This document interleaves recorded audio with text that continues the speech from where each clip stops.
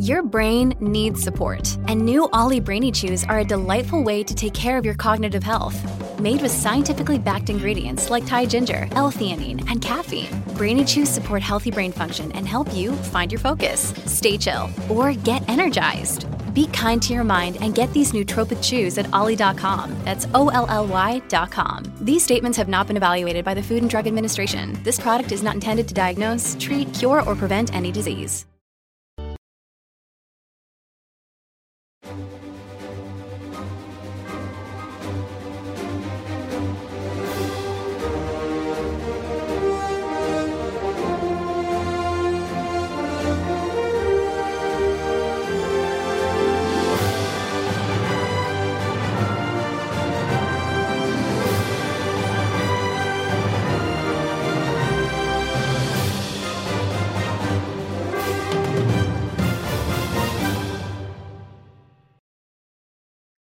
Welcome back to Kinda Funny's MCU in Review. That's right, we are ranking, reviewing, and recapping every single Marvel Studios project. It's always fun that in the last couple times, at least, the finale of a Marvel show ties into the release of one of the movies. So we're always doing two of these like back to back. We just did Love and Thunder last week. Where did it rank? If you didn't watch it, you have to go back and find out. Don't watch this one yet. You'll never know, everybody. Of course, I'm Tim Geddes. I'm joined by the Big Daddy himself, Greg Miller. Hello, Tim. Hello, Greg. We also have the Nitro Rifle, Andy Cortez. Hello, Tim. The Big Dog, Kevin Coelho. Hello, Tim. And the producer / seducer, Nick Scarpino. Hello, Tim. Me. Oh, God damn it. God damn it. You see those screen castings, though? Wait, what? The girl from Ready or Not is going to be in Scream, which is once they said that Hayden Panettiere is coming back, no other news matters. It doesn't matter. Just make the movie. Just make the movie. Make it with her. The Flash is going to be in it from Homecoming. No, not the Flash. Flash. Thompson. Flash. Yeah, Hank Gustin's still. Ezra Miller's I know a lot of people in Hollywood watch this show. They want to know what if we have our finger on the pulse, and they make a decision. Get Grant Gustin in some more things. All right, Gust it up. This CW show, it's over. It's ending. He's almost done. He's almost out. Get him in some stuff. Book him on some things. He's got too tight of a little body to not be, I don't know. Why do you have He's a tall man. He's a tall man. He's got height, Andy. Why'd you have to take him? I was about to hit the clip button. Now I'm not, because that's a weird clip to send to him. You clip it tall and very tight. He's been on this show before. I've been on the Flash. This show, of course, is Kinda Funny's in Review, where each and every week we get together to talk about, no, that's not right. We rank, review, and recap different movie franchises. Of course, we are doing a lot of Marvel stuff right now. Next week, we got Rocky in Review starting. That is extremely exciting. I have never seen the Rocky movies. We're doing this building into the release of Creed 3, which they claim is November this year, but I have my doubts, everybody. So we're going to start this now to be prepared just in case. But if that ends up getting moved, we'll pivot, we'll figure it out. But Rocky is happening, and I'm very, very excited about that. Are you excited about that, Nick? I can't. I'm excited for you to see the Rocky series because it is a roller coaster. For all the greatest reasons possible. You're gonna love it, Tim. I lost such track of time when Tim said that Creed 3 is coming out in November. I lost track of time where we are now, and then I thought, there must be enough movies to last us until then. That'd be a lot of movies, Well, just so you know, Andy, there is. It's just because there's 2 Creed, 6 Rocky. Creed 3 is coming out, but the bigger thing is we're going to make a lot of detours. There's 6 Rocky movies. And let me tell you, Andy, I'm gonna give you a little prediction for the future. It's gonna start real high. It's gonna get real low when we start getting toward 5. No, 5 is not great. Phenomenal. 4 is phenomenal though, right? And then 6 is where it starts to peak back up. So I think you're gonna be we're gonna only have to suffer through a couple movies that are a little bit dated, but everything else should be incredible for you. You're going to love it. I can't wait. It's going to be fun. Greg Miller, you've had your hand raised. Yeah, sorry. As someone who will be joining the Trogs for Rocky in Review and not going along for this amazing ride that you're all about to have, on behalf of everyone in the Trog community and the In Review YouTube community and the In Review podcast community, we would like to officially ask that Rocky Horror Picture Show be added to this. Okay. What about Rocky and Bullwinkle? Hey, depending on how far they delay Creed 3, we might have a whole bunch of space to fill, but we'll have to wait and see. But anyway, what I was saying is we're going to take a lot of detours to get back to the Marvel movies coming out because there's a whole bunch of those. We got some other things popping up. So stay tuned in review. It's about to be a wild ride this summer. But anyways, this is in review. You can get it on youtube.com/kindoffunny or roosterteeth.com. You can also get it as a podcast by searching your favorite podcast service for Kind of Funny in Review, and we'll be right there for you. If you wanted to get the show live as we record it and ad-free, you got to go to patreon.com/kindoffunny, just like our Patreon producers, Molecule, Fargo Brady, Gordon McGuire, and Al Tribesman have done. Today, we're brought to you by ExpressVPN, Athletic Greens, and MeUndies, but I'll tell you about that later. Let's talk about Miss Marvel. Released between June 8th and July 13th, 2022. It is part of Phase 4 of the MCU. It is the 36th Marvel Studios project. It had 6 episodes, averaging about 50 minutes, making it one of the longer running of the show so far on Disney+. Music was done by Laura Cartman, who is also doing the music for The Marvels. And a fun little fact here, Nia DaCosta, who is the director of The Marvels, also directed the post-credit scene for this movie, for this show. Oh, that makes sense. Yeah, it does. It does. I want to get all of your opinions about Miss Marvel because we've done the screencast the week to week. Some variation of this group was on all of the episodes except for the finale. So I haven't really heard everyone's thoughts on it yet. I want to start with Greg Miller. Hello, Tim. How are you? I'm fantastic. So you just want to talk about the finale? No, overall, but like emphasis on the finale. Okay. I had a great time with Miss Marvel. I really enjoyed it. I think they really crushed all the personal relationships. I think, Iman is, I believe that's how we say her name, is a fantastic Kamala Khan. I think her family's fantastic. I think all of that interplay, Bruno's great. Her friends are great. Like, I love it in the same way I love Spider-Man's friends in Homecoming and that, MCU Spider-Man universe. I do think the show suffers from being a Disney Plus show for a superhero that has powers that are visually exciting. That's not a knock against a Hawkeye or whatever, but a bow and arrow, I think, is easier to film than all this stuff with, hard light constructs and whatnot. And I feel like for the finale here, it again really shone a light on that being the struggle for it, where I just did not think the fights looked cool. I did not think her powers looked cool. I did not think, and I shouldn't say look cool. They didn't look cool in action with what they were doing. I thought the Kamran stuff, I thought his were especially not great looking. And it is that thing where I've enjoyed this entire show. I wish we had stuck with what the DNA of episodes 1 and 2 really were, with all the visual pops and things and texts. And we lost that the more and more it went on as we kind of eased into the MCU. And I think leaving that in there would have been nicer to really differentiate for what it was.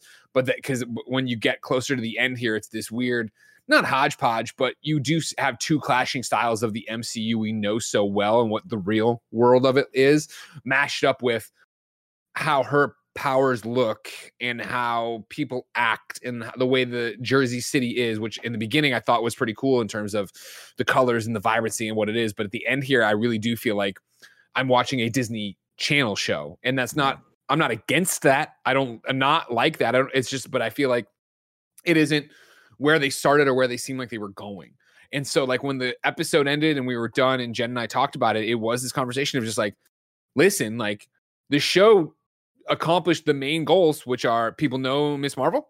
I had a great time. I think her costume's cool. I think her family's cool. I care about her in the MCU because I know her backstory and who all the interplay between the people are. And I really blah, blah, blah. It's like, I am super excited to see her in Marvels. I'm really excited to see what a real budget for these powers look like. But it's not lost on me watching it that, a bunch of times in this episode, we're watching her powers through reflections or through other things because they know they don't look that great. You know what I mean? And her and Kamran inside of the dome that she cut off, it's like, this isn't even that interesting of a fight to get down to the usual MCU. I'm going to fight the exact reverse version of my powers or whatever. It's like, and then running through the school and again, like, we're going to meet at the school and they drop the plan and it's like, but they're right outside. Yeah. And I understand. And it's like, that plan took like an hour and a half to drop.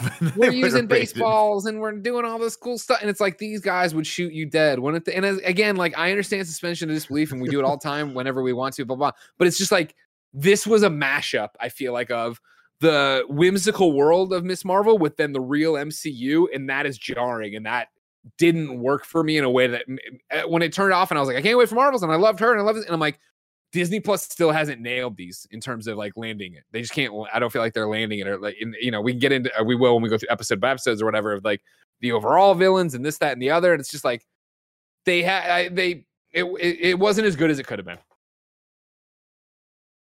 Andy Cortez. I really enjoyed the show. I feel like the weakest episode is probably episode 5, and while I agree with some of what Greg's saying with the final episode and how the show lost its style as it kept on going with losing all little animations and those cool sort of Scott Pilgrim-y, Edgar Wright type, we're playing with the world and we have this sort of visual aesthetic that we're trying to identify with. It almost feels like Marvel has a director and a writer that comes in for the final episode like of all of these shows. Like a lot of these episodes are the show has its identity, and the final episode always kind of feels like a far cry from what the rest of the series has been. But that being said, I still feel like this show landed the plane at the end of the day. Like I did not think I was going to feel that, and maybe I had my expectations lower than normal because I did not love the way episode 5 ended. I think episode 5 started off super strong and just kind of tailed off, and it felt like the finale anyway. So this whole episode, I'm wondering, what can they do that feels worth it? And honestly, I got a lot of the same feelings that I got playing the Miles Morales video game on PlayStation, with having, like, all you got to do is have a crowd get behind their city, like, hero, and I smile. It gives me chills, and it gets me emotional to see all these people super proud of her. And I'll disagree with Greg. I did like the VFX of the crystallized stuff. I never really ever felt like it was distracting or not good in any way. And yeah, at the end of the day, I feel like they did nail it, and I was very happy with the finale. And then we got that little X-Men stinger, and and then we got the post-credit scene, and like I was already happy with the episode, and then those things happened, so I was like doubly as giddy as I would have been. But yeah, I feel like this was one of the few episodes, or one of the few finales of a lot of these Marvel shows that actually left me really happy by the end of it, where I did feel like going into this episode, I was not looking forward to where we were taking the series. But it's exciting, and I think they kind of nailed it as much as they could. Nick. I'm pretty middle of the road on it, honestly. I think overall it was fine. That's the best word I can use to describe it. I think the heart of this show is the family dynamic, and anytime that we're not in that dynamic or exploring that, I just wasn't very interested. I don't think the antagonists were strong enough to really earn sort of the ending that we wound up with. I think Cameron's sort of like turn there where it just kind of seemingly came out of nowhere, and the final fight was what I was worried about, which was just going to be yellow colored power versus purple colored power. That's the same power. And it ended up just being that, unfortunately. I like what they were going for with the Home Alone school moment, but it just seemed like the longer that scene went on, to Greg's point, it was like, I feel like this federal agency would move a little bit faster than this, than to let these kids have like 5 hours to set up all this stuff in this high school. And I think that could have been a really, really fun moment. But unfortunately, I just don't feel like any of the action-y stuff in this, it didn't feel like it was a good payoff to the setup, because I feel like the setup for a lot of the superpowered stuff just kind of fell flat for me. I think the show is really, really fun when it's just Kamala and Bruno and all the kids just kind of exploring what it means to have these powers, and whether or not they should share that with each other, or even if they know what that means. And anything beyond that, I kind of just feel I got a little bit muddled and was just dipping too far into the generic category. As far as the post-credit sequence and all that stuff, it just made me think, man, I wish they had more budget for this and didn't have to fill as much time, because I feel like they could have told the same poignant story, but not spread it out over so many episodes, that I think it could have been a little bit more impactful for me. Yeah, if I can jump in, like one of the things I saw, and I forget who it was on our Twitter feed today, it's a mutual though in the industry, saying that like the real antagonists, the real bad guys of the show were the cops, were damage control and stuff like that, right? And I feel like that could have been so much stronger if they wouldn't have done anything with Kamran here at the end, right? Or even even a lesser extent, maybe his mom and stuff like that. If we would have solved that a different way and we would have had all this here, it would have played better to me that, hey, that's what we're doing. That's the thing we're doing. And it would have honestly probably worked, right? Because I care so much about everybody at the mosque and everybody in the family and how cool these people are. And even the conversation in this episode with the secret ingredients, nutmegs, they don't want cookies. Maybe they'll like these cookies. Like, I like that. I like those people and I like those characters. And I was pissed off when Damage Control didn't take their fucking shoes off, right? Like, I would have rather seen that storyline than, hey, these people are from another dimension and they're going to ruin everything. And I think that's the tough spot that Disney's in with some of these, right? Because Greg, you're right. The show's a lot more lighthearted, and I think it's by design than I think it could have been. And I think when you're dealing with subject matter that's that intense and that important, you have to tread lightly with it, and they treaded very, very lightly with it. And I think they could have pushed it a little bit farther. And I think doing that, I think the problem they have is that I don't know if they want to make these damage control people, specifically like the head of the damage control, who was like, you got to pull back. I feel like that guy is going to be a character that they don't want to push fully into like being an enemy bad guy character. Yeah, Stewie. So so we don't. For a specific reason, y'all. That motherfucker's a Skrull. I'm calling it right now. Ah, okay. No doubt in my mind. But I mean, the issue with that is, when you have an FBI organization going in and like and exuding their power that way and kind of abusing their power that way, you kind of want to hate them. But they didn't really push them far enough to be hated.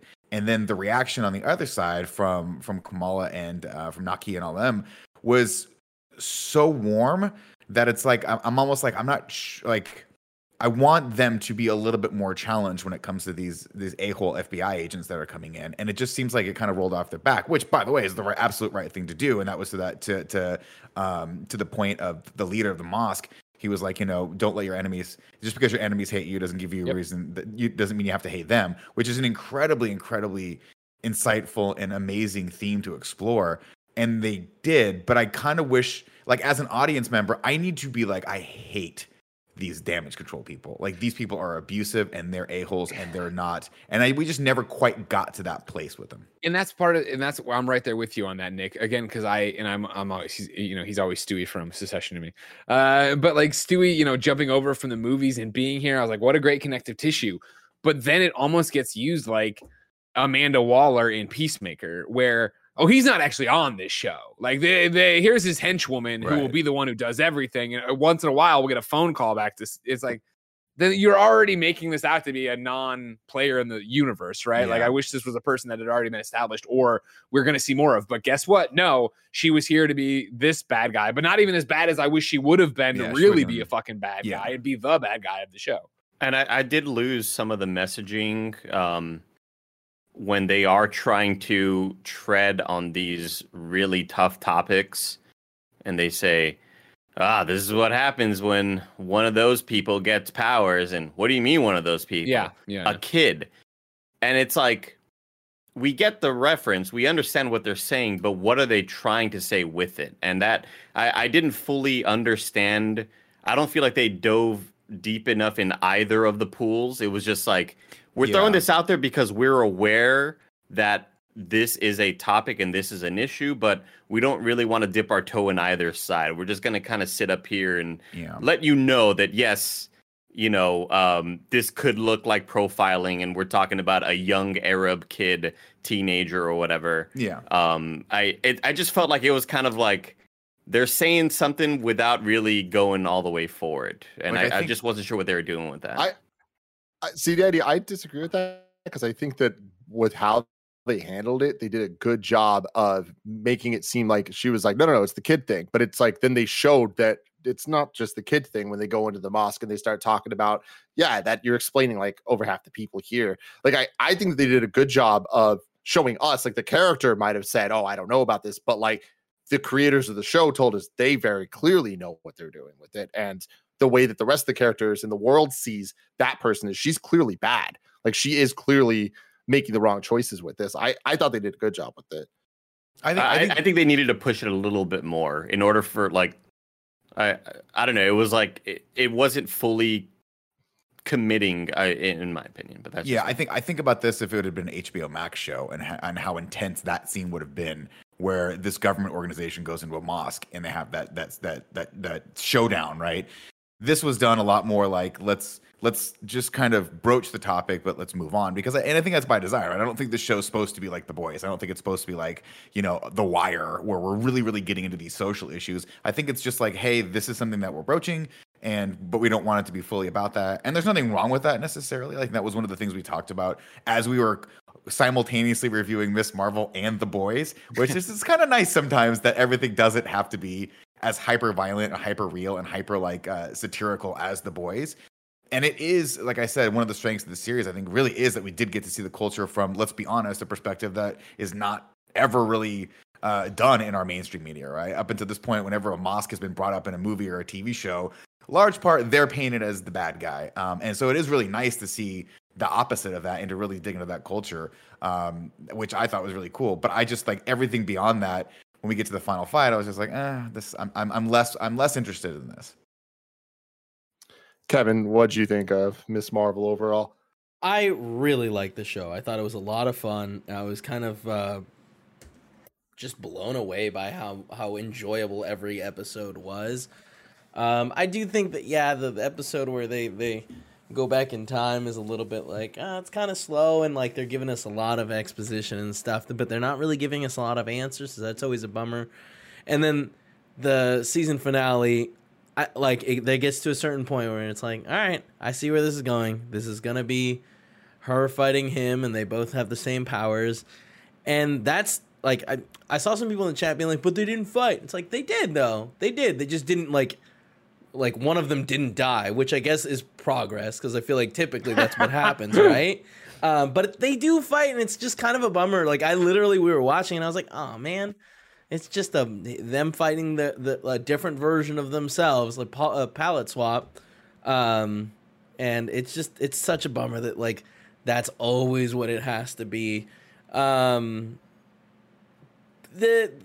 conclusion was fine. I think that as far as Disney Plus shows go, the Marvel ones at least, I think that, like, I like the solution that we got to at the end of it. Like, this is kind of reminds me of Hawkeye, and like, okay, like, they've solved things in a cool way, and like, I'm down where the story's at. I'm pretty happy with it. I do feel like I wish it hadn't lost so much of that fun detail that we had in the first, like, episode, maybe the first and second episode, where we had so many of those little pops and, like, so many things that made it feel unique.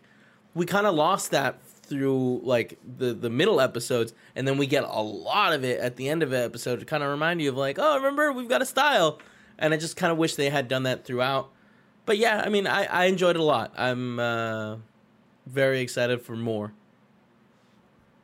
Yeah, I'm pretty aligned with you there, where I think I would even go as far as saying that overall I love this show more than I like the show, despite having so many issues that I think are core issues that would have been so easily handled and remedied. And I think a lot of that has to do with not even just the use of its runtime, but how it paced the runtime and the amount of flashbacks and the amount of story that they dedicated to the whole Pakistan storyline.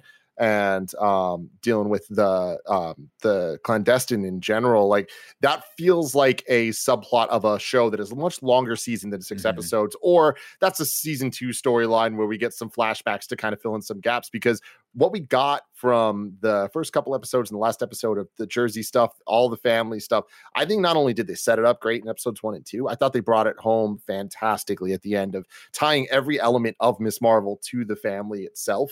Like having the mom give the outfit, having the dad kind of come up with the name, like, I loved all of that. I thought was awesome. I thought it was great, and I think that the big reveals, we finally got the thing that we've been talking about with these Marvel shows of, like, oh man, like, Doctor Strange is going to show up in WandaVision, and he doesn't. Captain Marvel showed up in this in a way that is interesting, that adds up to the post credits we've seen for, like, Shang-Chi and stuff, where it's like, oh shit, they're building something here. There are cool plot threads that are connecting, and I like that a lot. The mutant reveal was all that I could want from a Marvel show, which is playing with my expectations and knowledge as an MCU super fan and a Marvel Comics fan, where it's everything that I know, but they're doing it slightly different. And I think even better. I love when MCU kind of has the new definitive version of the right way to handle these characters and storylines. And Ms. Marvel being a mutant, I think, is way more interesting than her being an Inhuman. So love that stuff. Of course, I love the X-Men theme Sting. All that stuff was great. But yeah, the whole Home Alone school scene, I think could have been a lot cooler if they built up to it more and had the 2 episodes of episodes 3 and 4 or 4 and 5, whatever, 4 and 5, not do all that stuff. Well, I think those were great episodes. I just don't think they were great episodes in this show and in the story that they told, because Damage Control had a lot of great ideas. And I think they handled a lot of elements of it great, but there wasn't enough, and they never quite took it where they needed to in terms of it being believable. And to Greg's point about and Nick's point too, of like, they're in the school, the cops are outside, like, how are they coming up with all this plan? Even the way they kind of shot a lot of it, where she's kind of drawing on the whiteboard, it's showing the real life version of what they're doing, and Bruno's like dancing with a skeleton in the back. Like, there were certain points that I feel like they were having too much fun for their own good, given the stakes that were at hand, and it kind of made everything kind of feel less important, especially when the main thing they were doing was protecting a character that I don't care about with Kamran. Yeah. And the clandestine storyline, I think, ran its course, and it might be one of my least favorite MCU storylines ever, like up there with the Flag Smasher stuff from Falcon and Winter Soldier. It's just so poorly done. Damn, it's a great idea. It's just, there's great stuff here, but you went from 0 to 60 to 0 so quickly on it that, it just kind of, it's a bummer. But I think that they created a great universe with great characters, and there's so much good here. And when it's good, it's really damn good. It's just unfortunate that a lot of the bad stuff is still here. Some of it even like ratcheted up a bit. And I'm excited for a season 2. I think we will get a season 2 after the Marvels, and that's interesting to me as well. Great cast of characters, great story, great music. Like, everything about this was a very high quality MCU show that I wish all of them were hitting this level, but I wish the level they were hitting was even higher than this. So I'm hopeful for more.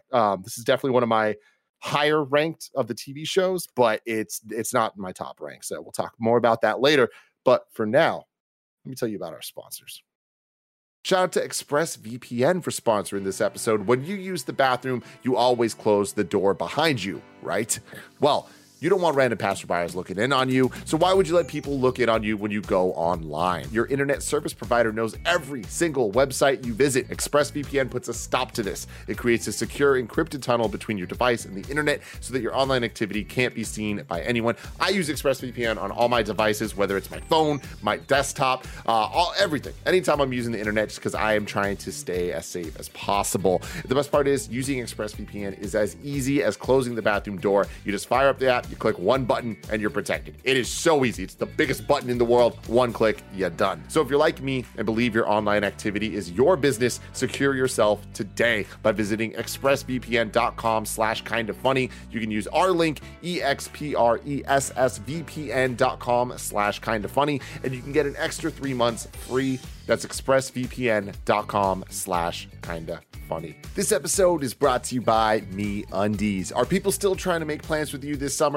As if you aren't booked and busy already. But thankfully, MeUndies wants to help make this summer the most comfortable one you will never forget. Because when you're living your best life, the last thing you want to worry about is butt sweat. And I know that from experience. But you know what? MeUndies has always been there to help me. I'm always wearing my MeUndies shirts, my lounge pants, my lounge shorts, my undies themselves, the socks. I'm a MeUndies fanboy. Wouldn't have it any other way. I just absolutely love the soft micro-modal fabric. Find your ultimate summer comfort in sizes extra small all the way up to 4XL. MeUndies has a great offer for all of you out there. For any first-time purchasers, you can get 15% off. For a limited time, if you sign up for the free-to-join MeUndies membership, you get 25% off your first membership item. To get 50% off your order, 25% off your first membership item, and 100% satisfaction guarantee, go to MeUndies.com/kindafunny. That's MeUndies.com/kindafunny. funny. Shout out to Athletic Greens for sponsoring this episode. I started taking AG1 because I'm not a big pill guy. I don't want to spend a lot of time on extra things, but I wanted to make sure that I was taking care of my health. Now, I've been using it the last couple months and I love it. It doesn't taste like it's super healthy. It has a fun tropical taste that I actually look forward to in the mornings. With one delicious scoop of AG1, you're absorbing 75 high-quality vitamins, minerals, whole food source superfoods, probiotics, and adaptogens to help you start your day right. This special blend of ingredients supports your gut health, your nervous system, your immune system, your energy, recovery, focus, and aging. Right now, it's time to reclaim your health and arm your immune system with convenient daily nutrition. It's just one scoop in a cup of water every day. To make it easy, Athletic Greens is going to give you a free 1-year supply of immune-supporting vitamin D and 5 free travel packs with your first purchase. All you have to do is visit athleticgreens.com/kindafunny. Again, that is athleticgreens.com/kindafunny to take ownership over your health and pick up the ultimate daily nutritional insurance. athleticgreens.com/kindafunny. Now that we're back. Yeah. Andy? It's interesting, by the way. I'm sorry, we're going to the plot. Oh, I was going before, to go before we do that, I also want to say I don't have a plot song anyway, so plot. Well, no, hold on. Okay. Give us your thoughts, Nick. No, I was going to say one more thing on the Home Alone thing, but we can talk about that when we get there because we'll get there in a few minutes. I just do want to say, like, one of the things that I forgot to mention that Tim, you did bring up, but like I do think that like the biggest deal about this is that like it ends and like big things like are introduced and like big characters are seen, and like it's a good sign for Disney Plus shows, right? Like hopefully they understand this is what people want, right? Because like them introducing the idea of mutants, wild. Them having Brie Larson on there, huge deal. Like I'm super excited to see where this goes and how it ties into Ms. Marvel. What was that? Cool outfit for her too. Oh yeah, love it. Really cool outfit. Like it. And the way it was introduced, like you're and so on top right, of that, it hits hard.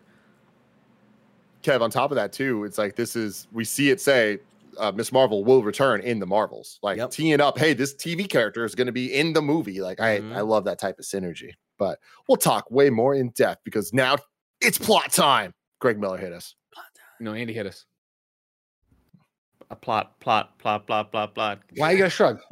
Just this is what we're talking about. Did the thing. Marvel doesn't support these shows the way they should. Andy Cortez doesn't support them. Ladies and gentlemen, I move for a vote of no confidence in the Chancellor, Andy Cortez. I liked it more than you did. Wow. You didn't like it. We're talking about ladies and gentlemen, welcome to Ms. Marvel. Welcome to Ms. Marvel. We're talking about Ms. Marvel. We remember that for these ones we go episode by episode. We get a little synopsis. We talk about it. I'm reading off Wikipedia. Hello. First episode, of course, titled Generation Y. Kamala Khan is a 16-year-old high schooler and fangirl of the Avengers, particularly Carol Danvers / Captain Marvel. After failing another driving test and meeting with her school counselor, Kamala and her best friend Bruno finish her Captain Marvel cosplay for AvengerCon while avoiding her strict parents. Kamala receives a package of items from her grandmother, including a golden bangle, but her mom sees it as junk. After failing to convince her parents to let her go to AvengerCon, Kamala sneaks out with Bruno to attend anyway, taking the bangle as part of her cosplay. After getting there and dressing up, she puts it on, but it causes her to project constructs of cosmic energy that inadvertently cause havoc. Amidst the chaos, Kamala uses her powers to save her classmate Zoe. Bruno rushes Kamala home, where a distraught mother pleads with her to focus on her own story. In a mid-credit scene, Damage Control sits there and watches a video, and then goes out to detain her. These episodes are so fun. Like, just kind of thinking back on it, I'm really kind of, I guess, thinking back on these older episodes and how far they kind of flew from the coop. Is that a saying? Flew the coop? Well, I mean, that is a saying. Hanging with Mr. Cooper? Yes, that's it. Awesome. That is a great show. Great show. Anyway, I just think about how fun and energetic a lot of these earlier episodes were with all of the visual flair, and then we just kind of lost it. That was my thing too. Is like to go off that point, right? I thought that was going to come back eventually, right? We have that one great scene that we're going to get to. I think it's in the second or third episode where they end up going to Avengers Con, and she draws the plan out, and you're like, "That's incredible," and then it immediately fails. And I thought, "Oh, that's going to be cool." That's going to be sort of like a subplot line of her, dealing with these powers, dealing with her family, dealing with all these things. And then finally we're going to have a moment where she draws all the stuff out and it works. And we did have that, but it just didn't feel. It wasn't as cool. It wasn't as cool as I wanted it to be, right? Like you wanted. They should have done it a couple more times throughout the series. They needed to do a couple more times and have Bruno be like, "This is not working. Like what you're doing is not working," and have her grapple with that conflict. And then finally, by the end, her be like, literally, they needed that moment where their backs were up against the wall and they're cornered in this high school, and everyone's like, "What are we gonna do?" And she and Bruno's like, "I know what we have to do. It. You or she's like, "I know what we have to do," and everyone's like, "Right." She's like, "Trust me." And then it finally the plan works, but. Instead, it kind of, and I hate to say this, but this stuff kind of dipped into, because we didn't have that payoff, it kind of dipped into gimmicky territory for me. Looking back at it now, being like, okay, this kind of does feel like someone was like, oh, that's not enough to the show. Let's put some more icing on the cake a little bit. And it's unfortunate. Yeah, like they weren't fully committal with it. And that kind of bums me out because I think that that a lot of those gimmicks work in the earlier episodes because of how whimsical and how positive and fun everything was. Right. But I still think you can have those visual flares in moments where things are more dramatic and maybe a little bit more tense. Like, I think you can still have those in the same way that when her grandmother's talking to her and you see sort of the text messages pop up in the sky. Like, that isn't, punk rock, super fun music with visual stuff happening. It's like, that's still kind of a pretty emotional moment right there. And I think you can still have those visual flares in moments that, are a little bit more tense and scary for the characters, but they just kind of fully abandon them until we see that final episode with the chalkboard stuff. So kind of lame. Our next episode is episode 2. It's called Crushed. Kamala begins training to control her powers with Bruno, who deduces that the Bengal activated her own superpowers. Kamala, Bruno, and her friend Nakia attend a party organized by Zimmer, where they meet a new senior, Kamran.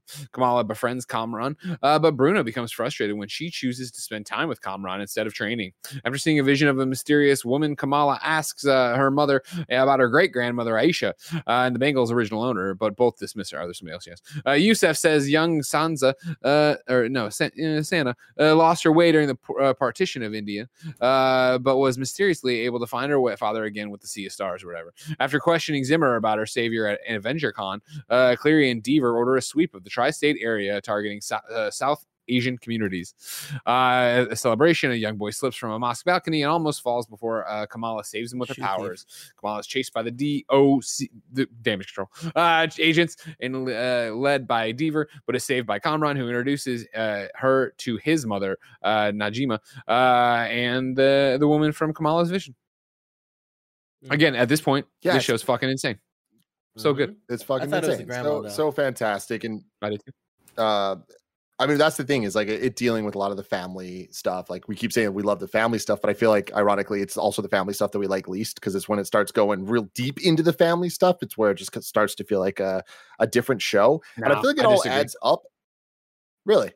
I like all it's literally what do they call? I want to call them celestials. I'm sorry, I'm kind of fried right now. Clandestines. They're the ones that I don't like. It's when we get into their thing that I'm like, I don't need to like. I love her family and I love the backstory of it. Like how they do the her going back in time to the train thing. That's a different conversation, but it's not the family. It's more that's what I'm talking about. Yeah, it is. It's her whole family plot of like that she helped her great grandma and all that stuff. That's where the clandestine when you go that far back mixes with the family stuff, right? Because it is her family, but she is a clandestine, the great grandma. Semantics, potato, tomato. Yeah, you know which clandestines I'm talking about when I don't like the clandestines. Don't make me specify on camera. It's demeaning to both of us if you're thinking I'm including the great grandma in there. All right. All right. Number 3, Destined. Najma is. I'm not saying this right? Najma, is that right? Explains that she and Kamran are part of a group of 5 enhanced beings known as clandestines who claim to be jinns. They were exiled from the Noor dimension and that Aisha was also one of them. She also reveals that the Bengal might be able to help them return and asks for Kamala's help. Kamala agrees, but Bruno warns her that interdimensional travel could be dangerous. So she asks Kamran for more time to ensure that she can do it safely. Kamran assents, but an impatient Najma decides to force Kamala to help them. Kamala's brother Amir marries his fiance, but Kamran crashes the wedding to warn Kamala before the other clandestines arrive. Kamala, Bruno, and Kamran are overpowered while Najima tries to use the bangle, which triggers the vision of the train. Department of damage control agents arrive, capture the clandestines, including Kamran. As Kamala and Bruno escape, Nakia sees Kamala use her powers. Santa contacts Kamala, revealing that she too also saw the vision of the train, insisting that they come and visit Karachi right now. Another great episode. I wanted to just point out really quickly in the prior episode that a point that I forgot to bring up was when we eventually get to episode 5 and we get to the whole Trail of Stars thing. I want to echo what Tam mentioned in that episode of like, it just didn't hit as hard because we needed to be hit over the head more with this Trail of Stars. Like Greg mentioned in episode 2 that they mentioned the Trail of Stars and that's how she was found. And like, I don't remember that moment at all until we get I think we need to be hit with it more. And I think that moment would have hit more and been more impactful when we get to episode 5. But that just kind of felt like a bit of a throwaway line that I needed some more backup for. So that when we get to episode 5, it kind of hits more and is kind of like, oh shit, what a big reveal, you know? I feel like the big reveal in that episode is that like Kamala doesn't make the stars, right? The little kid, because she's holding the bracelet still, creates the stars in that moment. Like I thought that was the big moment of like, oh shit, it was. I think so. Because Kamala makes platforms and specifically is like, I only know how to make round stuff. And then, but she says that, right? That Kamala says, I don't know about stars, but I can do circles. Right. And then the platform gets broken because some dude like bumps into her, and then the little stars pop out. I got that was the kid was making the stars. Yeah, but I mean, I guess grandma. Maybe the grandma. Kid grandma was making stars. Kid grandma. Kid grandma. I mean, I'm with Andy on this one. Yeah, because they were a different color. But then what makes it like the? I feel like from what I remember is there was the circle. It gets kind of bumped, and it kind of is. Then the grandma's like doing something with her hands, and it's a different color than Kamala's colors. I think Tam nailed it. I'm in looking that moment. right now too. Yeah, because Tam did bring up how like there seemed to be a disconnect between the Bengals' powers and why. How do we get these Trail of Stars from something that we know 21, 42, she gets bumped, the circle breaks up, and then the girl does this. I thought she was just following them because it was supposed to follow. Oh, here she's doing stuff. Well, I guess she's just going. I guess she's doing it. Sure, whatever. I don't fucking know. I think it's stupid. It's not presented well at all. And that's the thing. To Andy's point, like I think it kind of to dial it back. I think it's a bigger problem with the show in general, which is that again, I think they needed to go a little bit more intense with the family dynamic. I really love the family, and they're great from start to finish.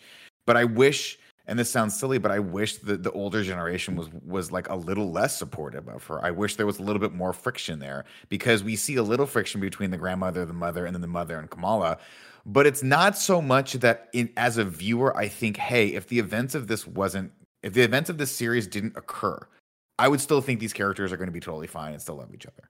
And that's not necessarily something you want midway through a show. You want there to be a chasm between these family members, the main characters, right? The mother and the father, and them being like, you know, the stuff with AvengerCon and stuff like that. Yeah, it was sad, but at the same time, at no point did I think, oh man, this is going to be like irrevocable damage. Yeah, I mean, go ahead. Sorry, I was just saying, I don't think that we always need to have family as a major drama point. I feel like a lot of times that's what it's used for. I actually really like that.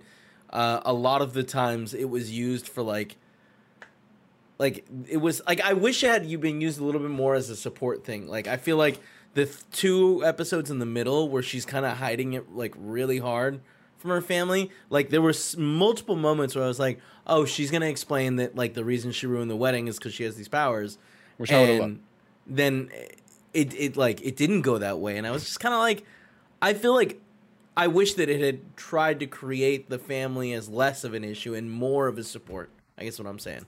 I think at that point, that was one of my problems, right? Is that by that point, I thought I knew them well enough to know how supportive they were, even though obviously they're trying to protect her. But like when you're trying to explain why you ruined your brother's wedding, I thought that would have been a great point to do it. And then if you remember those, I was like, she's going to hide it and that's okay, fine. To then have it revealed. And again, I think very lamely to her mom again with like as bad as that interaction was with the Celestials, I'm gonna keep calling them the clandestines, as bad as that interaction was, and then have her come like, "You're Nightlight." I was like, ugh, you know what I mean? And then get there today. Even in this episode, I didn't think it played well.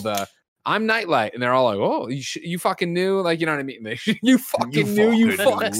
Like, you know what I mean? Like, even that, I was like, oh, I kind of wish we got at least one of these moments of them actually, you know what I mean? But I get it. But the speakerphone line was worth it, though. I really liked that because I relate to that really well. Yeah. But that's kind of my point, right? Is that when you think about like the payoffs for these things and like the feel good moments, you need to have, for however big the feel good moment is, you need to have a counterbalance to that. You need to have a moment of sadness and sorrow. And I don't feel like these characters ever really got there. They never really had so much conflict with each other where them accepting her as the superhero character felt validating to me. At no point did I ever think they're going to shun her at all. I don't think they're ever going to have an issue with her. And to Kevin's point, again, in my earlier point, you don't need all of them to be the boys. You don't need everything to be that dynamic as far as the series is concerned. But I felt like the emotions in this were always just sort of like steadily between a 50 and a 70. Never did they get to 100 and never did they get to 0. But I just wanted there to be a little bit more dynamic range with the conflict in this, because I feel like that really would have helped the payoff at the end where the community comes out and says, no, this is our person. That moment kind of fell flat for me as well. I think the part where we could have explored that more is something that we talked about in episode 5 with the mom and the grandma.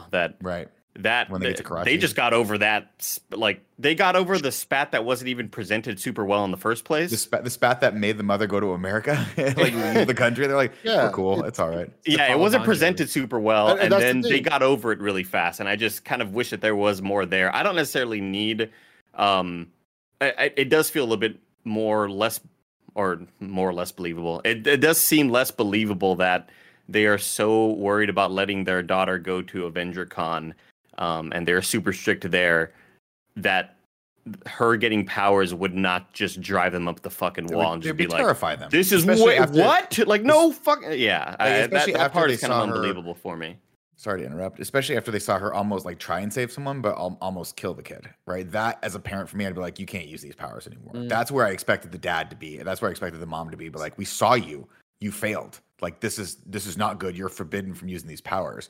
And it's not to say that I don't want to see them accept them. And listen, I love a supportive family. I think that's great, and I think that it's great that we have one day.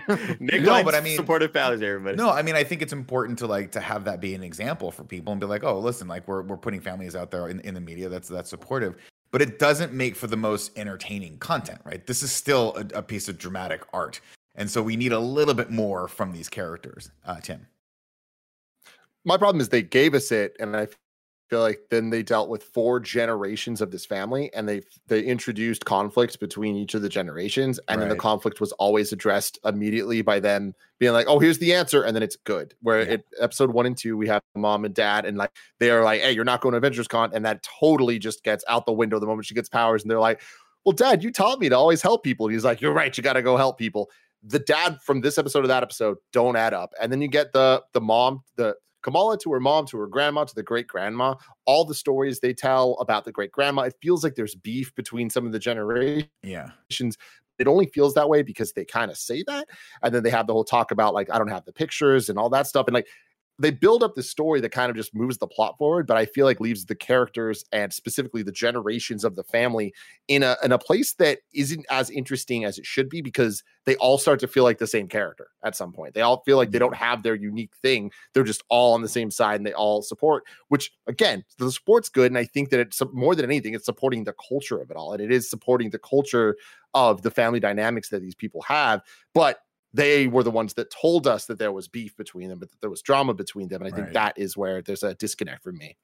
And I think a perfect example is like, I expected the ruining of the wedding to be a lot bigger of a deal than it ended up being. And the brother character is very, very cool the entire time, but, and maybe it's just me, but if like, and you know, my brother, but if I had ruined his wedding, I would still be hearing about that right to this day. I'm sure forgiveness would have come, but it would not have come that quickly. So that is what if you had good cause? You know, you're trying to save everybody. Have you met my brother? That? Do you think that still wouldn't come up? You guys want some dessert? You guys remember that time Nick ruined the wedding? Who wants dessert? Who wants dessert? I do think Nick makes a great point, though, that final sequence with the whole kind of town cheering them on would have been more impactful had the parents been against it the whole time. I do think that would have helped out more. It still worked out for me just because I'm a sucker for shit like that, and I got chills anyway. But also, it would have had more emotional resonance. Kamala? Does everyone know that? No, I don't think everyone knows. The parents are screaming beta and hugging her. I'm like, no. There's a lot of noise. There's a lot of cops yelling at them, or damage control. To Andy's point as well, I thought a moment that was unfortunately wasted was when, and it could have been a really comedic, very heartfelt, very impactful moment, but they're in the middle of making this plan and they turn around and the brother's just in the high school. Yeah. And he's like, well, mom told me to look out for you. And they're like, how did you get in here? And he's like, I went to this high school, to a couple of throwaway lines. But I think that would have been a lot. Like, imagine if he had been like giving her the silent treatment for 2 episodes. If he had not been able to forgive her and then realized, oh my God, my baby sister's in jeopardy and I need to put all these feelings aside and go help her out and be there for her. And we got him being there for her. We got him being there for consistently. And that's all I'm saying is, like, you need a little bit of a setup. You need a little bit of conflict going into that so that by the end, that character learns something and we learn something by virtue of that character learning something. And we feel that moment, which is really what those emotions are. It's not just somebody telling you, hey, feel happy right now. We've been through this journey with both these characters. We've seen their sorrow. We've seen them clash. And then by the time they come back, they remember, what's more powerful than anything? The love that we have for each other as family members. I'm always going to be here for you. You're always going to be here for me. And I think they told us that. But to Tim's point, I don't think they ever really, really, really got there showing us it.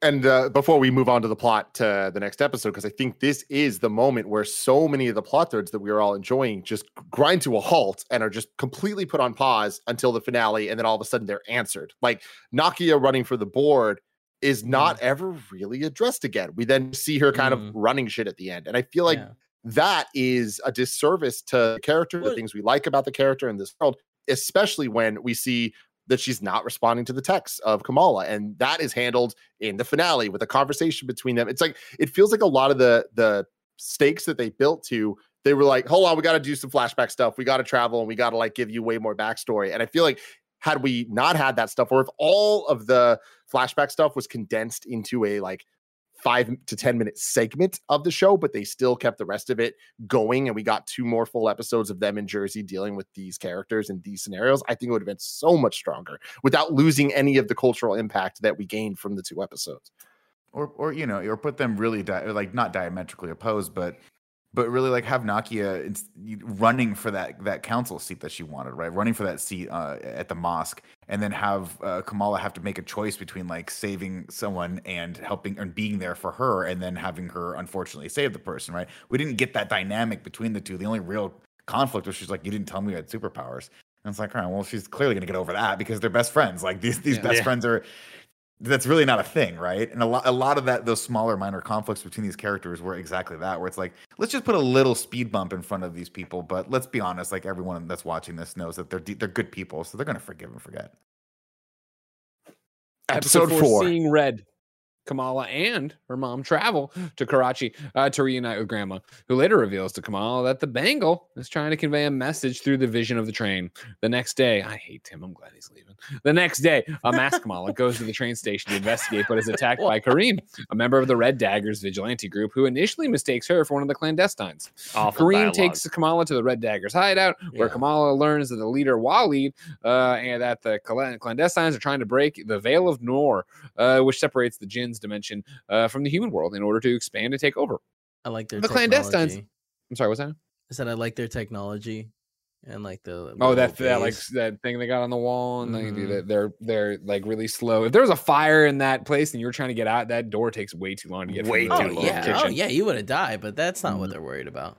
Again, I do want to point out that I just really despised the dialogue that her and Red Bandana guy had. Like it was when they're fighting. It was just some all-time bad stuff. It just all-time bad stuff that kept on going, and it's like, stop this. This is not good. What you're doing right here. The Super Mario reference. I forget what the fuck. It was just really bad stuff. Hated it. I'd like to point out in a similar vein, Andy, how good you look in this shirt. Your shoulders look great. Your biceps look great. Very big. A lot of people don't look good. You can't see my belly, so that's all good. Yeah, I mean, welcome to all of us. You know what I mean? That's the benefit of work from home like this. I was thinking about this. I'm like, I looked at the Peloton, haven't been on that as much as I want to be, and I'm like, oof, man. One day we're going back to this studio. I gotta look like I tried at some point. Yeah, same, dude. I'm gonna be like, do we have to like be on camera? Like, I'm not gonna be in a postage stamp forever. I gotta be up to my nipples. Or the clandestines escape the Supermax prison, but Najma abandons Kamran for his betrayal. Kamala begins training with the Red Daggers to master her powers, but they are interrupted by the clandestines. A chase ensues, during which Waleed kills one of the clandestines, one of them, because God knows these people have no fucking names. Najma kills him in turn. As Kamala and Kareem fend off the clandestines, Kareem kills one of them, and Najma accidentally stabs the Bengal, sending Kamala back in time to the partition. Boo. And this is where you just read that. How much of that's a lot of shit, dude, happened in one episode. Jeezy, crazy. You know what I mean? And like, I think this is where we're just packing in way too much. I remember this is when we're doing these reviews, and it's like mainly episode 5. We're like, man, or in this one, it's like there's a lot of threads coming together really quickly and not being fleshed out that much. Again, where it's like, if I had my way with the show, right? Like the Red Daggers are introduced so quickly and so surface level. In the very similar thing here of the way the clandestines are, I'd be like, can we just not do them or this? Like, you know, I don't know. I don't know. I just don't think the clandestines are adding that. I don't know. They're just not fun. They're not fun. Yeah. The storyline's not fun. Not I would rather hang out with grandma and learn more about the partition. Me too. Yeah, absolutely. And this was the first episode of one of the Disney Plus shows that it ended, and I was like, what the fuck is happening? And any of the options I think are happening, I am not excited for the next one. And then we get the next episode, and then it ends in a similar way with Circle Q exploding. And I'm like, that's one of the more bizarre, out of nowhere ends ever. It just felt like a button that wasn't the intended ending to the episode because they felt like they needed something more. And it was just weird to have those two back to back and just be kind of like bummed out about it. But then bringing it back for the finale, I did enjoy it a lot. But continuing on, Greg, episode 5. Time and again in India, 1942, Aisha takes refuge in a village where Hassan, an Indian independent activist, offers her food and shelter. They fall in love and have a child. Hold on. I mean, you can't just brush over them. Like, this is the most attractive couple I've ever seen. This whole thing's hot and not hot like they're nude, hot like they're. Look at the power, the passion these people have. Yeah, he's saying poetry, and she's just forgetting why she's even there. 5 years later, Najma finds Aisha and orders her to retrieve the bangle. Sorry, what's that, Kev? I was going to say really quick, the interaction was cool, was hot, but one thing that I didn't notice the first time watching it, I rewatched it yesterday to watch the finale with Avery and Paula, and Avery was like, neither of these people, like the 3 first things they say to each other, they're just not listening to the responses. Like, they start talking, and the other interrupts, clearly not listening to the response, and starts saying something else. Like, he starts reading off some poem, and she just says something in front, like talks over. It's just funny the way that, like, their first interaction is cute, but it's like, it's clearly all lust. Let's not criticize people who don't listen to other people and talk over each other. Let's not throw stones at the old glass house here, okay? I'm just saying it was like an interesting choice for like to direct that shot, like that scene that way. A very understated one came earlier in this very episode where I like finished talking about episode 1, and then we started talking about like going forward episode. And Nick's like, I don't know when she goes to Avenger Con. I'm like, well, I just fucking read that, but no big deal. Don't worry about it. I understand these are dense episodes. I understand. Hey, Aisha leaves. We're back to the Bangle. Chat's saying I've been saying Bengal like a tiger. If you would skip this show, they are not running around with a tiger. They are running around with a bangle. My apologies, everybody. I thought it was Bengal too. I don't know. Bangle. It's the bangle. Bangle. Bangle. Bang. Bangle. Bangle. What's wrong with you? Well, I'm saying bangle now, and it does not sound right. Does that sound right to you, Tim? You were nailing it, and then you I don't started think you saying ever it said it slow and wrong. weird. Bangle. Yeah. Was I saying it right before this time or this time? Have I said Bengal like a tiger at all this episode? No, I don't Yeah. think so. Chat, what are you doing to me? This is why I hate. Oh, don't even bring up Sepulveda. Don't even bring up Sepulveda. We're not even getting started on that one. Sebulba. Don't even. Aisha leaves the bracelet and grandma with grandma and attempts to flee to the new nation of Pakistan with her family. But Najma finds and stabs her. Hassan and grandma are separated in the chaos. Kamal is able to interact with Aisha, who asks her to guide grandma before dying. Conjuring a projection of stars to lead grandma to her father, Kamala realizes she was the one who reunites them. So again, they're saying Kamala did this. Returning to the present, she finds that Najma's strike had opened the veil of Noor, but it vaporizes anyone who interacts with it. Najma transfers her power to Kamran, before sacrificing herself to close the veil. Yeah, Gavin. This is another one of those things where I don't understand what's going on. The woman is like, "Oh, I'm gonna jump into the veil," and then like disintegrates. And then Najma is like, "I know what I must do." And then I do love Kamran, the guy I left behind. Does the same thing the other woman did, and like somehow that gives why him didn't it powers. close then? Is he a mutant? I don't know. No, I think Working out with Scarpino. I think she knew that she had like maybe more power to stop the thing from existing. I'm just saying this is a moment where they made it very unclear, and it just looks silly. Gotcha. Okay. I mean, it's some of the dumbest looking VFX of a death like I have Very ever bad. seen. Like it I like looks how they like try to put it in Mortal previously Kombat on and they like cut away as fatality. fast as they can. Yeah. She transfers her powers. Okay, cool. We saw that. That's why that happens. Got it. Grandma and mom find Kamala, and the latter accepts her daughter's powers. Meanwhile, Kamran seeks refuge with Bruno. After being attacked by a drone, Kamran destroys it, but the ensuing explosion obliterates the Circle Q. And this is where you're like, oh, God. No. Yeah, we got And more. again, this isn't the worst thing. I've watched way worse television. It's just like, this show's so good, and it's like, oh, man, this is what we're going to do with it? Yeah. Okay. Well, I mean, if anything, it lowered my expectations so much that I ended up enjoying the finale. Because when we finished episode 5, I'm like, this felt like the finale. What the hell is going to happen now? It's just going to be the same bullshit hero fighting or whatever. And I think they introduced some elements in the finale that I ended up enjoying. And I kind of liked the power set, honestly. But I think I'm definitely in the minority on that one. I liked watching Kamran actually fight people in the finale and how'd you feel about launch the car to the lady, and then like I don't know, I thought it looked cool, and I'm kind of a fan of power sets like that. Andy? How did you feel about her proportions when she and Biggins? As cool, she looked like Ripley in the mech. Alien. Okay. In the suit, All right. yeah. Kevin, how did you feel about the use of Yeah. Embiggen? I was very excited, and like I wish that like somewhere we had an episode of The Simpsons going on. That episode, so that we got a hint of like, oh, she got it from The Simpsons.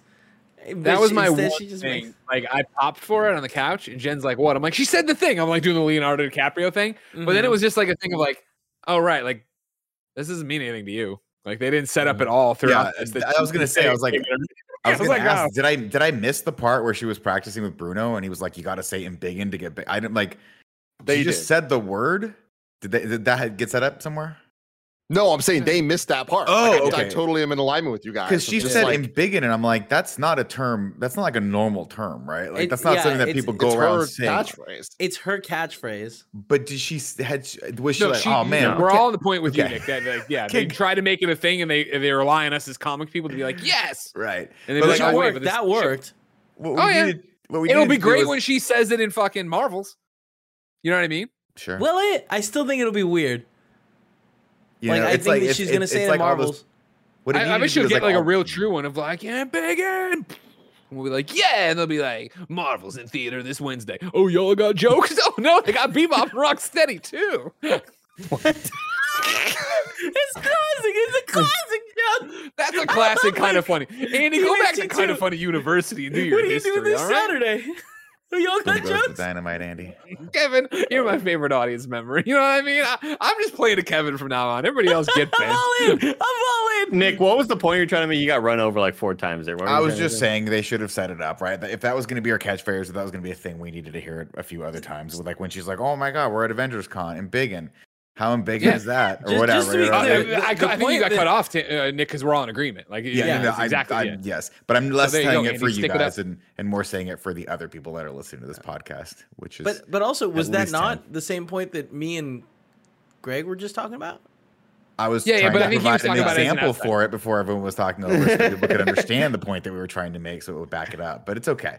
Then I was also going to make a booyah joke for Andy, but you guys totally fucked that up for everyone. So let's just barrel through this final episode, okay?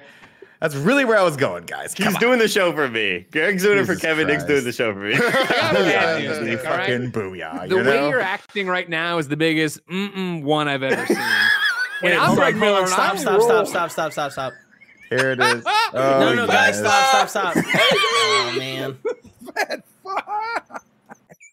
You have the t-shirt? He has the shirt. Wait, Kev, why are you saying stop? The record has stopped. Oh, Give me great. 2 seconds. Yeah.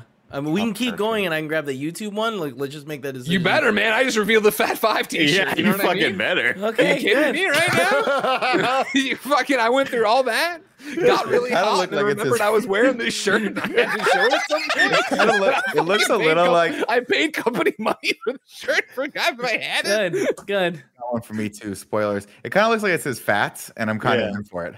Well, remember, this is what I designed, and I said, hey, Joey, make this into a kind of funny shirt. And she said no.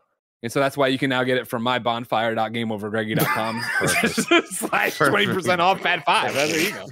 Perfect. It's not 20% off. It's just the URL. I apologize. All right. Episode 6. No normal. While Bruno and Kamran are on the run, Diva orders a citywide lockdown to find the ladder. Kamala crafts a disguise using a gift from her mother, which is awesome. Like when she came in and gave her this super suit, I got teared. I got choked up. Well, because it came from. Did it come from her grandmother? No, No, she it got was it made in in Pakistan. Oh, okay, because I thought Her mom makes okay. it. But it came from Karachi. It came from Pakistan. Yeah, and it was in the toffee box. box. I saw. That Yeah, I thought was that her very mom referenced and endearing. talked about stuff like that. Yeah, that was good. Using the logo that she saw on the broken necklace. Yeah. I really like that too. I know it's dumb. I know it's her picking it up and be like, what is this? And then it's like, oh, it's her necklace that we've seen the whole time, but it's like, it's also the symbol. I like But it. it's also, I think, just I wasn't expecting, nor did I see any leaks of how the costume would look. It's the cover art. Aside from like the one from behind when she's. Wait, what? Isn't it the cover art? It's the Disney Plus like logo. Like when No, you but go I into think just Disney- seeing it in action, it looks a lot cooler than I expected it to look. I guess maybe my expectations are just lower just because it's a Disney Plus show, and I don't really know how that fabric and material would work in the real world, and how can they kind of transport it to real life and make it look as good. But I thought it looked fucking awesome, and It looked great. I liked it. I commented on it too. I liked it so much. The mask, it looked really cool as well. I don't know. That's a Fat 5 for me, you know. Fat 5 right there. She kept taking off the mask. I kept getting mad at her. Real quick, just to shut something down in the chat. Scott Bechtel from the Bechtel test says her mom just somehow knew all her measurements. That's a mom and dad thing. I could tell. You need me to make a costume for Benjamin right now. Greg, I can make it, no problem. Tell me what my measurements are right now. I'm not your dad. You're a dad. You're a dad. It's true. He got you, Greg. You're back on the Fat 5 train. You can have a shirt, Nick. All right. I want it. I'm wearing it right now underneath mine. With help from all her friends, the group stall the Department of Damage Control agent. Clearly orders a retreat, but Deaver ignores him. Leads a Cleary, everybody. It's Stewie, my bad. It leads a detachment of agents in storming the school where Kamala and her friends are hiding and arrests everyone except Kamala and Kamran, who confronts Deaver. She attacks him, but Kamala fights off the agents, allowing all of her friends to escape. Deaver flees and is later relieved of her duty by Cleary. Kamala becomes a beloved figure in her community and takes the superhero name Miss Marvel from her father, while Kamran flees to Pakistan and meets with Kareem as arranged by Kamala. Yes, Kevin Quella. I watched this like a day later than I didn't watch it at midnight, and I got a text from Tim being like, "Yo, man, did you see the end? Crazy, huh?" And I was like, "No, I haven't seen it. Don't tell me any more stuff." And he's like, "Well, hit me up when you get there." And I'm like, "All right." So the whole time I'm like, "What is gonna happen?" And I legitimately thought one of these kids was gonna get shot by a cop. Like once it got set up, I was like, because it also starts out with that warning. It starts out with a warning of like, "Hey man, shit's gonna get real." Some fucked up People stuff might in not this like. And I was like, "Oh shit, they're gonna get real. This is gonna be serious shit." I'm really happy that didn't happen though. I want to make that clear. I thought the payoff with the dad, where he was telling her what her name meant, I thought that was very, very endearing. I thought that worked a little bit more for me than the leap that was the mom seeing the broken necklace and being like, "Let's turn this into your superhero logo." Always so hard to make a superhero suit. You know what I mean? It breaks my brain. As a parent, like, you know what I mean? Like when you fucking Smallville season 10, you know, Martha Kent representing the great state of Kansas. Who could forget? That's how you know it's fiction. Representing Kansas in Congress or whatever, right? She somehow makes this perfectly like plastic Brandon Routh embossed symbol suit for no way. Get out of here. Yeah, it's not right. It's not gonna happen. But I did like when he said you're our little Miss Marvel. You're a Miss Marvel. That was good. I thought that was very, very good. Cute. I was like, that's a really that makes a lot of sense why she would call herself that, or why that would be the character's name. That's really nice. And that's the thing is, there's so many moments like that throughout this show that make me lean towards the word love as opposed to like, even though there's so much that I have to not even nitpick. Like, I think there are like valid criticisms of this show overall, but like a lot of the moments that needed to hit really hit real hard. And back to it. Sorry, I was in the middle of Googling how to say mangle. Bruno Larentos, come on, that's it. That's mutant cheese that the rest of her family lacks. In a mid-credit scene, the Bangle amidst the glow that teleports Kamala out of her bedroom. Bingle Bangle Bongo. Danvers suddenly appears in her place. Oh my god, what a great mid-credit scene. Like, and that was the thing of like the mutated thing happened, and I was like. And then Jen was like, what? And I was like, I'm going to play it back. She's like, no, mutation. I got it. But I'm like, listen. And they had the X-Men stinger in there. I was like, fuck yeah, that's amazing. I mean, you guys know me. I like lost my shit and I watched it about 10 times before I moved on. Because I was like, I can't believe they just did it. Because I was expecting him to be like say Inhuman. And that's what I said. Under my breath, I said Inhumans. Yeah.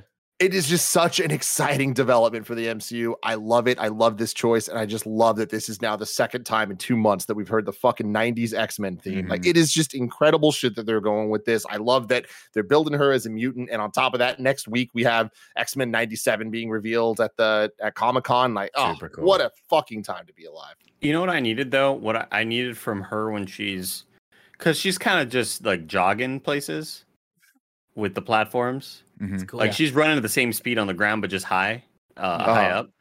I needed like a couple of, not the full move set and in the traversal kit, you know, but like a couple of Spider-Man stretchy arm grabs to the building and I needed a couple of those because for the most part it's just her doing Stairmaster in the sky. It's like she's slow. I agree. And then I saw people commenting on that of like, damn, she's gonna be winded wherever she's going. She's slow as hell. And I was like, yeah, I guess it is a weird way to traverse New York. Well, I think it's extra funny when, in addition to what Andy's saying of like the last shot should have been her like, oh, the fucking mutant. Then we get like the crazy Spider-Man swing scene. But instead, we see her Stairmaster up. It pauses for a second, and then way in the distance, you just see little purple circles in the sky. And it's like, oh, okay, that's how we're showing that. There you go. There's the budget. And then, post-credit scene, freaking so cool. Like, again, this is one of those things we've done now, 8 MCU shows, and every single time there's like the thing that it seems like they're building towards that would be a great cameo, whatever. Captain Marvel was the obvious one here.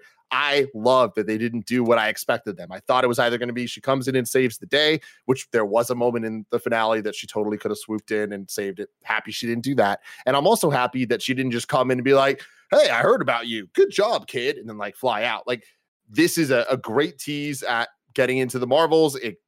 There's things to theorize about, and I think that they did a great job with the use of the blink and you miss it 10 rings iconography in one of the past episodes, tying the bangles to that stuff, and the post-credit scene of Shang-Chi. I'm like, fuck yeah, man. This is why I like the MCU. I wish she kind of, in the similar way when we see Ian McKellen as Magneto, like, using like kind of flying with the like he'll be standing on like that silver sort of platter or whatever, that metal platter. So cool. Just like that, Greg, just like that.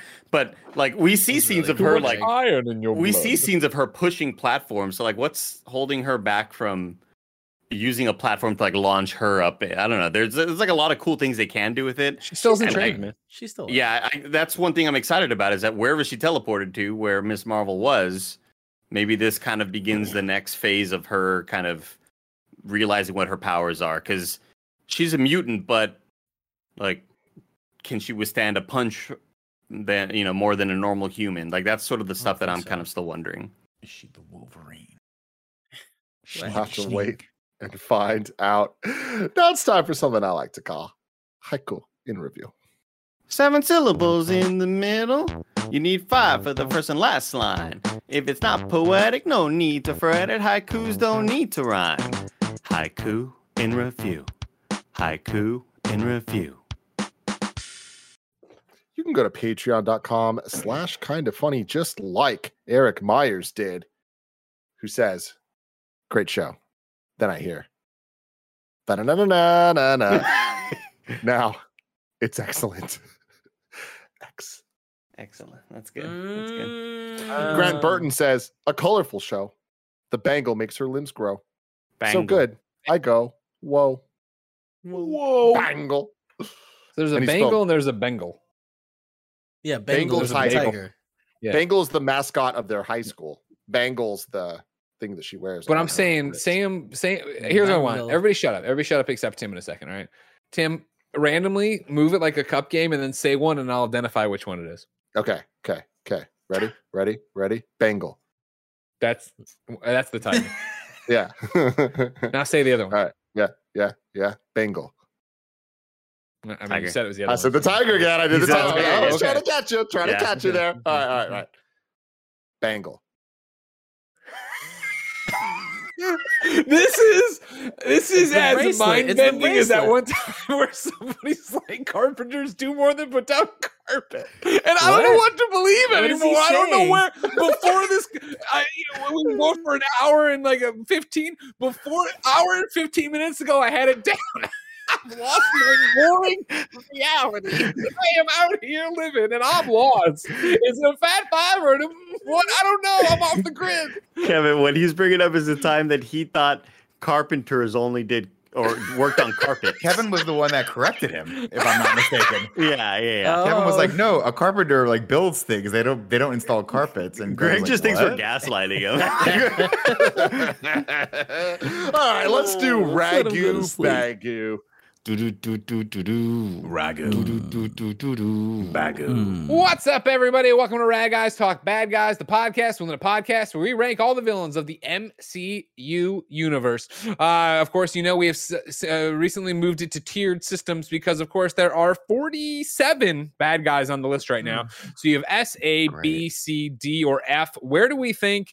Where are the flag smashers? Wait, hold on.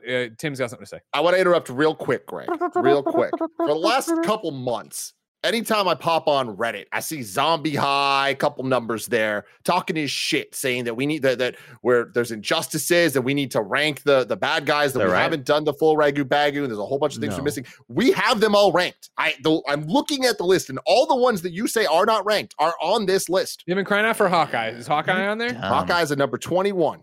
You're dumb. Number Echo, 21 is, of course, Kingpin. Echo plus TSM/Kingpin/ the mom from The Conjuring. The devil made me do it. That There you can't go. be right. Mm-hmm. And number 22 is Icarus and the Deviants in Eternals. Perhaps it was the episode where we did the whole like checking in and doing the one shots. I don't know, but at some point we did it. Everyone's here. Everyone's here. So it's Scott So Bechtel again in the chat. Scott Who was the Bechtel, one I who's see wrong. you in the chat.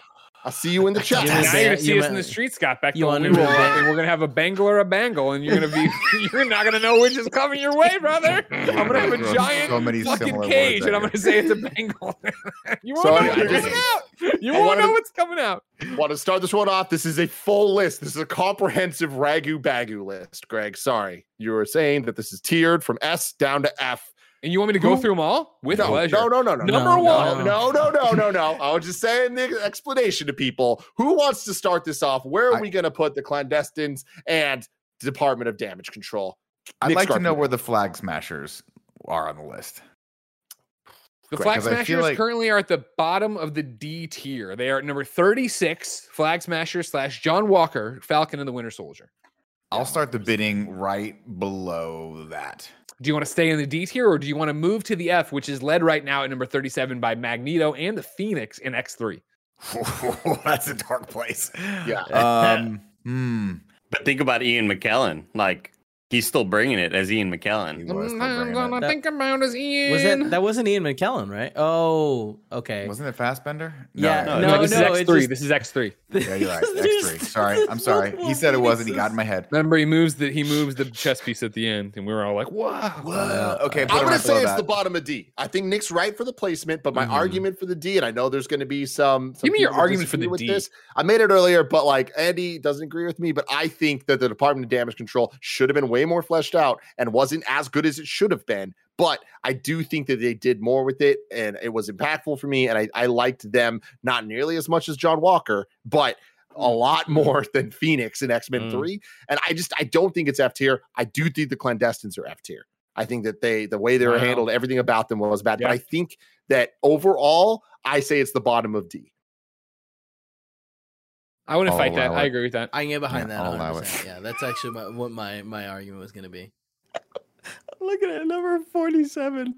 Jessica Chastain and Zelda mummies. I have no reference for what that is. Ocarina of Time. Remember when you came out of the Temple of Time as an adult, and then there was all the mummies in Hyrule? Oh, the Redeads. The Redeads. Oh shit. I don't even Okay. remember that at all. They were Yeah, it's from aliens. Dark Phoenix. Yeah, that doesn't Kevin surprise me. makes a Remember good that one point. time where you screwed me over with like the hardest questions ever in a quiz show, and you're like, "Well, I was gonna do what's Link's horse," and I was so fucking mad. Like that's harder. I'm like, that's not harder. Any given Sunday. It's true. Any given Sunday. All right, y'all. It's time to. Hold on. I got to. So before we get out of here, we always rank the tier. So there you go, ladies and gentlemen. At the bottom of D tier at 37 is the Clandestines and the Department of Damage Control from Ms. Marvel. Above them at 36, Flag Smashers John Walker from the Winter Soldier, or Falcon the Winter Soldier. Above that at 35, Thor's Loki. Above that at 34, Franco Malloy and Taskmaster and Black Widow. At 33, Obadiah Stane, Obadiah in Iron Man. Then Mandarin and Aldrich Killian in Iron Man 3 for 32. And then 31 is the Vision from Solo and Solo. Fucking goddamn it. Always has to go back to the Vision from Solo. Oh, all right. Now it's time to rank the Marvel Cinematic Universe. Kevin, can you please bring up the list as it stands? What is he laughing at? I don't know why he's In the chat, in the live chat, Nick Stainforth says Wrangle Bangle. We don't need that, Nick. This We don't fucking need show, man. Number 1 currently is Endgame, 2 Infinity War, 3 No Way Home, 4 Homecoming, 5 Civil War, 6 Ragnarok, 7 Winter Soldier, 8 Guardians 2, 9 Loki, 10 WandaVision, 11 Avengers, 12 Guardians 1, 13 Shang-Chi, 14 Iron Man, 15 Far From Home, 16 Black Panther, 17 Doctor Strange, 18 Multiverse of Madness, 19 Hawkeye, 20 Falcon and Winter Soldier, 21 Captain Marvel, 22 Ant-Man and the Wasp, 23 Ant-Man, 24 Black Widow, 25 Iron Man 2, 26 Age of Ultron, 27 First Avenger, 28 Iron Man 3, 29 Eternals, 30 What If, 31 Moon Knight, 32 Hulk, 33 Thor, and 34 Thor, The Dark World. Wait, I'm confused. Does seem like where's Love and Thunder on Thunder's this? missing here. Okay. Oh no! Love You know and Thunder what? was 14, I got the image, but I didn't put it in. So You give me one wrangle second. bangled this one, Kevin. Wrangle, Well, bangle, I wrangle. So if you're looking trusted at this myself right now, to number remember to 14 is swap Love this. and Thunder. So Yeah. below Well, just give Shang-Chi, us look at that. above Boom, Iron done. Man. What do you mean? It's Boom. Tim. It was there. Everybody, if the you're whole looking at it right now, your eyes work now. Before, you've been wrangle bangled. And wrangle Early bangled. now. Who wants to start the bidding on Miss Marvel? I hate this. I'm in that time. ugly Yeah, this spot. is tough. This is I'm in the tough. ugly spot. You all, I mean, just this. Can I? company, May I? dude. May I? Oh, here we May go. I? It's always Kevin, our Go fault. ahead. You may, Go Kevin. ahead. Here's the thing. Here's it. This is a really tricky one. I liked it a lot. Obviously, it has issues. It's not perfect. I think I would put it under Hawkeye, and that means no disrespect. You know, 21. Good. No disrespect. No disrespect. No disrespect. That was a lot of fun. I think You don't honestly, disrespect. I'm the hottest on this show out of everyone. You guys are all I don't think picky that's and true. annoying. I don't think that's true at all because I think you are the hottest person on this show. would put it at number 20. I think it's better than Hawkeye. I think that You're Hawkeye. insane, you fucking idiot. Just admit you hate Jeremy Renner. No, I love him and I love Hawkeye. I'm a Hawkeye enthusiast for sure. I think that the finale of Hawkeye was really bad and like destroyed so much of the goodwill that the show had going for it. forgot And I about that. I don't forgot like about where the that. show left off. Miss Marvel's the opposite. I love where it left off. I think episodes 1, 2, and 6 are really, really, really damn good. I think 3 was pretty okay. 4 and 5 I could have done without for sure. So because of all that, I would put it at number 20. I know that we haven't watched Ant-Man 1 in forever, but that's got to be way higher. Because, like, I'm in that spot where I think this show is a lot more entertaining than Hawkeye. I was not really a fan of Hawkeye at all. But I don't think it's, like, better than Ant-Man. I'm in that ugly spot, Greg. I'm in that ugly spot. I know. I don't like when you And I agree with you there, too, Andy. I think Ant-Man's better than any of these. Oh, yeah. I'll play with what's dealt. Everybody's going to agree with that. And then it's going to be like, well, how to get here? And then you know what happens? We have to re-vote on everything. I know. What you want? You want to re-vote? I say we start with the Ragu Bagu list. I'm going to put this over... Fuck, man. This is tough, dude. I'm going to put this over Black Widow at 25. Oh, wow. Yeah. I'm kind of right there with Andy. I would rank this a lot lower than I think you guys are. I think that it had really good moments, but overall, I think it just kind of fell flat for me. And I don't think the last episode did it any favors with the final fight. So I would probably put it right below Ant-Man as well. Like if I could clone myself, I'd put it below Ant-Man, but then I'd also put it above Hawkeye. So keep that. So do the math there. I hate this kid. All right, Greg. It all comes down to you. Well, I'd like to point out, of course, that earlier Andy was like, I like the show and you didn't. Like, I just want to point out that I'm going to rank it higher than him. And so just a heads up, everybody, that you can't trust the Nitro Rifle anymore. All right. You loved Hawkeye. He's wrangle bangled. Did I say I did? Yeah, you just wanted to put it. Where'd you put it? You put it in Ant-Man, I thought. You had a real confusing thing about cloning yourself. I went with your first thing you said. Was I supposed to listen to the entire I was pretty thing? clear. I was pretty clear about that. Where'd you fucking vote? I also did not understand the cloning thing, Andy, if we're being honest. I didn't understand. I just It's hard to Andy, I understood the cloning thing, but maybe you should explain it to them so that they get just it. so that because we're dumber than Kevin. Yeah, like I was splitting the vote amongst the two clones. If So what did you vote for? You wanted to Well, he voted it. I voted it the first spot. I voted it underneath Ant-Man, but then I also voted it above Hawkeye. And then you don't see how that's confusing to me. No, but like No, the second clear. vote, the second vote's the clone vote, so it doesn't count. I mean, it's really Thank you, clear, Kevin. guys. Thank you. The clone's just there for the organ farming. Okay. That's right. I think this is below Hawkeye. But the question I get hung up on is how much did I enjoy Falcon and Bucky? And I enjoyed their character moments a lot. We enjoyed that for a long time. It falls apart at the end too. And then obviously the Flag Smashers. But here we are just talking about, again, two villain groups that you're like, whatever about. Remember when John Walker murdered a man in front of public? That It was was like really the good. coolest Remember thing. when- And then he was Buddy at the end. It sucked. God damn. Dude, but I mean, the super serum brings out what's in like, you, whether it's good or bad or middle of the road, you know? I'm I'm going to go below Hawkeye. I'm going to put it at 21. Perfect. That's exactly where it should be. That means it's number 21. You're Miss welcome. Marvel is below Hawkeye and above Falcon and the Winter Soldier. What about the clone, though? The No, clone. his votes don't count. Unless legislation changed, clones don't count. I feel like it's how we get Circumcising the What's that? bliss. Circumcising This is how Wrangle we get Bangle. Infinite Andys, where Andy clones himself, but then that clone clones himself, and then and they all keep voting the exact they same get way, but watered they keep down. wishing the other They get person would vote watered a down. different way. Man, I'd have such a good rock band if I could do that. The Oh, Andes. I man. think so. And your logo could be the mountain range. Oh, I like that. I like that. Oh, wow. That got good, Dick. Wow. That got good. Yeah. We're not going to get better It's than not that. So we're going to Peruvian, end the though. episode Wait, here. real But remember, quick. next week, Rocky, it's starting. I'm going to punch a lot. There it Till is. next time. There it is. Have a marvelous day. Love and Thunder should have gone and went higher. You guys are crazy. I hate you both.